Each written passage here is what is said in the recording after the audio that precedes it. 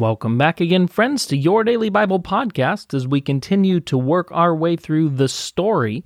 Today we are going to be in Numbers chapter 33, and I'm going to read just verse 1 through 4, and then we'll talk about the rest. Beginning in verse 1. Here are the stages in the journey of the Israelites when they came out of Egypt by division under the leadership of Moses and Aaron. At the Lord's command, Moses recorded the stages in their journey. This is their journey by stages. The Israelites set out from Ramesses on the 15th day of the first month, the day after the Passover. They marched out defiantly in full view of all the Egyptians, who were burying all their firstborn, whom the Lord had struck down among them, for the Lord had brought judgment on their gods.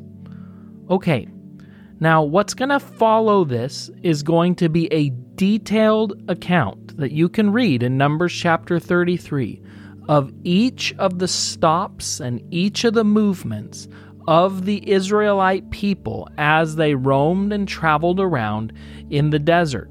Now, what I love is that it tells us right off the bat in Numbers 33 verse 2 that God had commanded Moses to record this journey, to record the details of this time that they were going to spend in the desert. And I think it teaches us a lot about our own lives.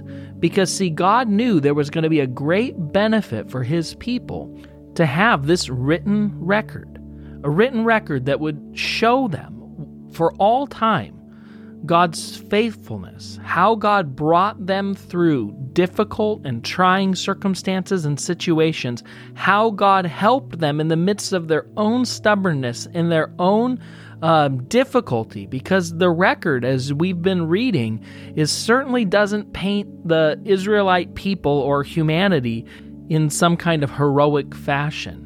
So God tells Moses specifically to journal, to write down, to remember all of the stops along their journey.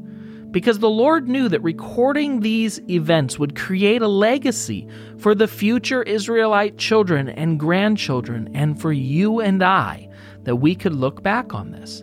So Moses' record keeping allowed us future generations to see God's faithfulness to His people in the past, which helps us to maintain hope for our future regardless of the circumstances or situations we find ourselves in.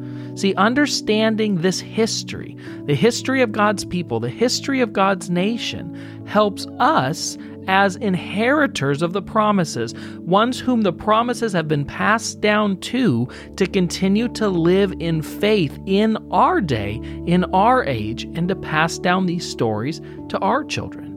See, God had a lot to teach His people and a lot to teach Moses through their time in the desert. And that's not wasted even to this day if you and I would read, would study, would meditate on, and would learn the lessons that God was teaching His people then. We can learn from those lessons now. I've heard Rick Warren repeatedly say that learning from your own mistakes, that's a good idea, that's smart. But learning from the mistakes of others, that's wisdom. And because we have this wonderful record, Scripture, the Bible, because we have these stories, they can teach us, they can train us, they can instruct us by the Holy Spirit, bringing life to these stories and teaching us so that we don't have to wander figuratively in the desert the way that God's people Israel did. We can learn now to trust God.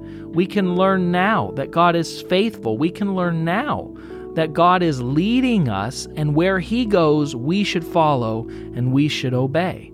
So today, I want to give you an encouragement. God has been faithful to your life, and God has helped you. So why don't you, like Moses, write it down? Seriously, right now, take 5 minutes and just write down different times, different ways that God has been faithful to you in your life. How He's provided for you, how He's led you, how He's helped you, how He's been with you in difficult times or situations. This is called a testimony. Take some time, write it down. Whether you spend a few minutes or a few hours or a few days, take some time, reflect upon what God has done for you, how God has brought you to where you are. Reflect upon it and write it down, because there's great power in your testimony, great power in what God has done and how God has been faithful to you. Let's pray.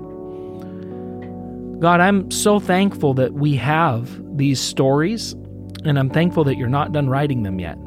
That in the lives of each person listening, you are still writing your story right into their heart, right into their family, right into their circumstances and situations today. I thank you that you aren't done with us yet. I thank you that our testimonies are ongoing.